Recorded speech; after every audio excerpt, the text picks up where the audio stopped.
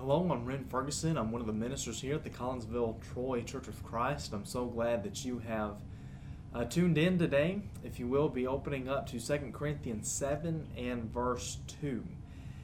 Here, he, of course, is moving on, looking at something different than what we looked at yesterday. In fact, if you remember, whenever we looked at the introduction of this book, we referenced some things in this chapter because we're going to learn some more, and I guess remind ourselves maybe of the role that Titus played with the church at Corinth and even with this letter. But he's going to get into that, and really what he's going to be talking about for the remainder of chapter 7 is the joy and comfort that he felt from Titus because of the Corinthians. But we'll start there in verse 2. He says, "Make room for us in your hearts. We have wronged no one. We have corrupted no one. We have taken advantage of no one."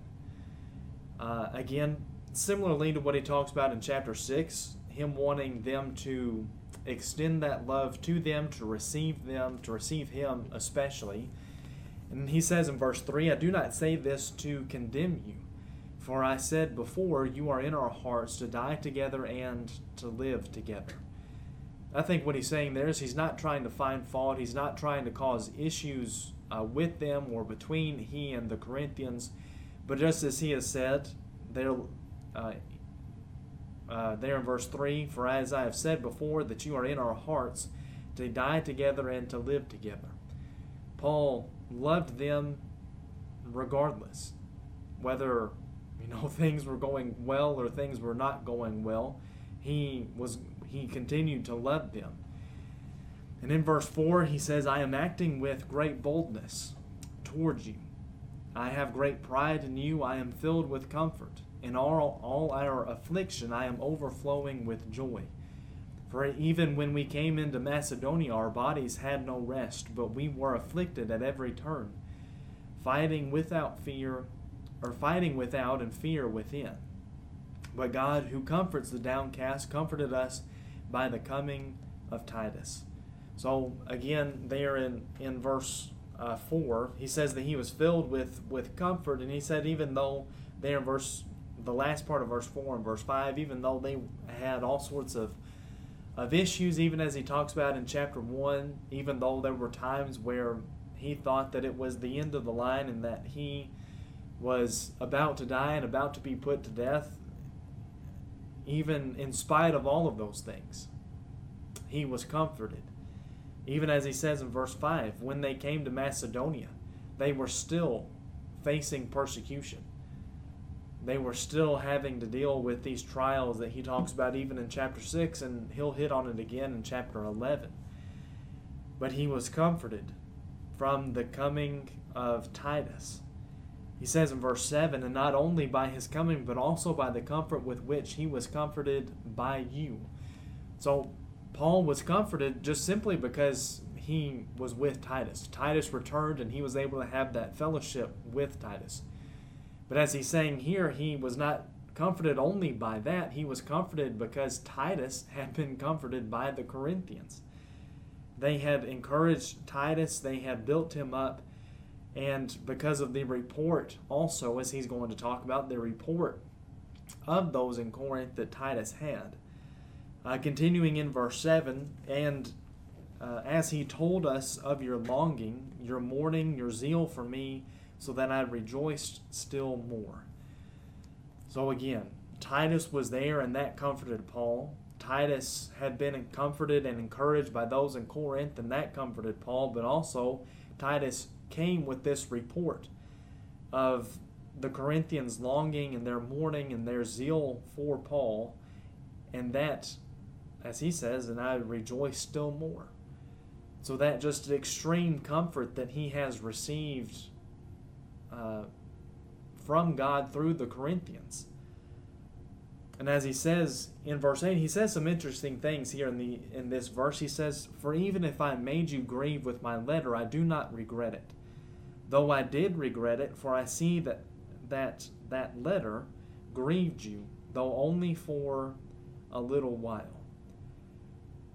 Paul was sorrowful in writing that letter to Corinth, the first letter, 1 Corinthians, because he knew it, of course, was going to hurt them. And even if you'll just back up a couple of chapters, look at chapter 2 and verse 4.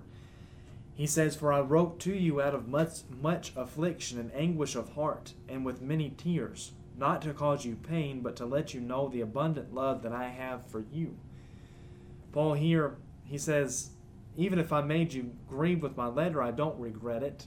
And he'll circle back to that. He doesn't regret it because of what it produced, though he did regret it, of course, because it wasn't something that he was, I guess you could say it wasn't something that he was chomping at the bit to do. It wasn't something that he enjoyed doing. It grieved him. It produced that sorrow even in him. And I'm sure most of us can probably relate to that to some degree. Parents, whenever their child does something that the child knows that they're not supposed to do, and so the parent has to punish the child, the parent doesn't necessarily enjoy it, doesn't necessarily want to do it, but they do because it's going to benefit the child. In the same way, Paul didn't necessarily want to rebuke the Corinthians. He didn't necessarily want to do that, but he did because they needed it and they would benefit from it.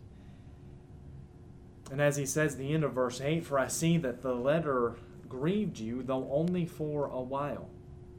As it is, I rejoice, not because you were grieved, but because you were grieved into repenting. For you felt a godly grief, so that you suffered no loss through us." He says, I rejoiced because that letter produced grief in you, not just simply because you grieved, but because that grief led to your repentance. They had, as he says in verse 9, that godly grief. And he defines that godly grief there in verse 10. "For godly grief produces a repentance that leads to salvation without regret, whereas worldly grief produces death." So he compares two different kinds of grief. Godly grief, and that's what the Corinthians had. They realized that what they had done was wrong, and that grief caused them to repent. That's godly grief. Worldly grief, on the other hand, produces death. And there's a couple of different ways, I guess, of looking at this. One of the ways that I have heard it explained is godly grief is mourning your sin because you knew that it was wrong, you knew that it was a sin. Worldly grief is just being sorry and being sorrowful just simply because you got caught and got in trouble because of it. Not that you necessarily cared that it was actually wrong or not, you were just sorry that you got caught. But I also think here, godly grief, again, is what leads to repentance. Worldly sorrow leads to death. Worldly sorrow, that perhaps grief and devastation, maybe even that we feel from our sins, that causes us to leave the Lord, even as he talks about in chapter 2. Whenever that brother had repented and he was commanding those in Corinth to forgive him so that he did not become overwhelmed in excessive sorrow and ultimately leave the church and ultimately lose his salvation because of it. That godly sorrow leads to repentance. That worldly sorrow leads to death. And he says in verse 11, "For we see what earnestness this godly grief has produced in you." And that word earnestness means diligence. They realized what they had done was wrong, and because of that, they came back and they said, okay, we're going to be extra careful now to make sure that what we're doing is right. But also what eagerness to clear yourselves. They had that desire to correct the situation. What indignation or even irritation perhaps that they felt with themselves, with the sin itself, and wanting to correct it. What fear, of course, fear of God, fear of that punishment of their sins. What longing, what zeal, what punishment. At every point you have proved yourself innocent in the matter. Paul is saying, I wrote these things and I know it grieved you, I know it made you sorrowful, but it repented, and look at what it did. It produced that diligence, that zeal, that fear. It produced that longing, that eagerness to clear themselves. Look at the benefits of that rebuke and of the first letter to Corinth.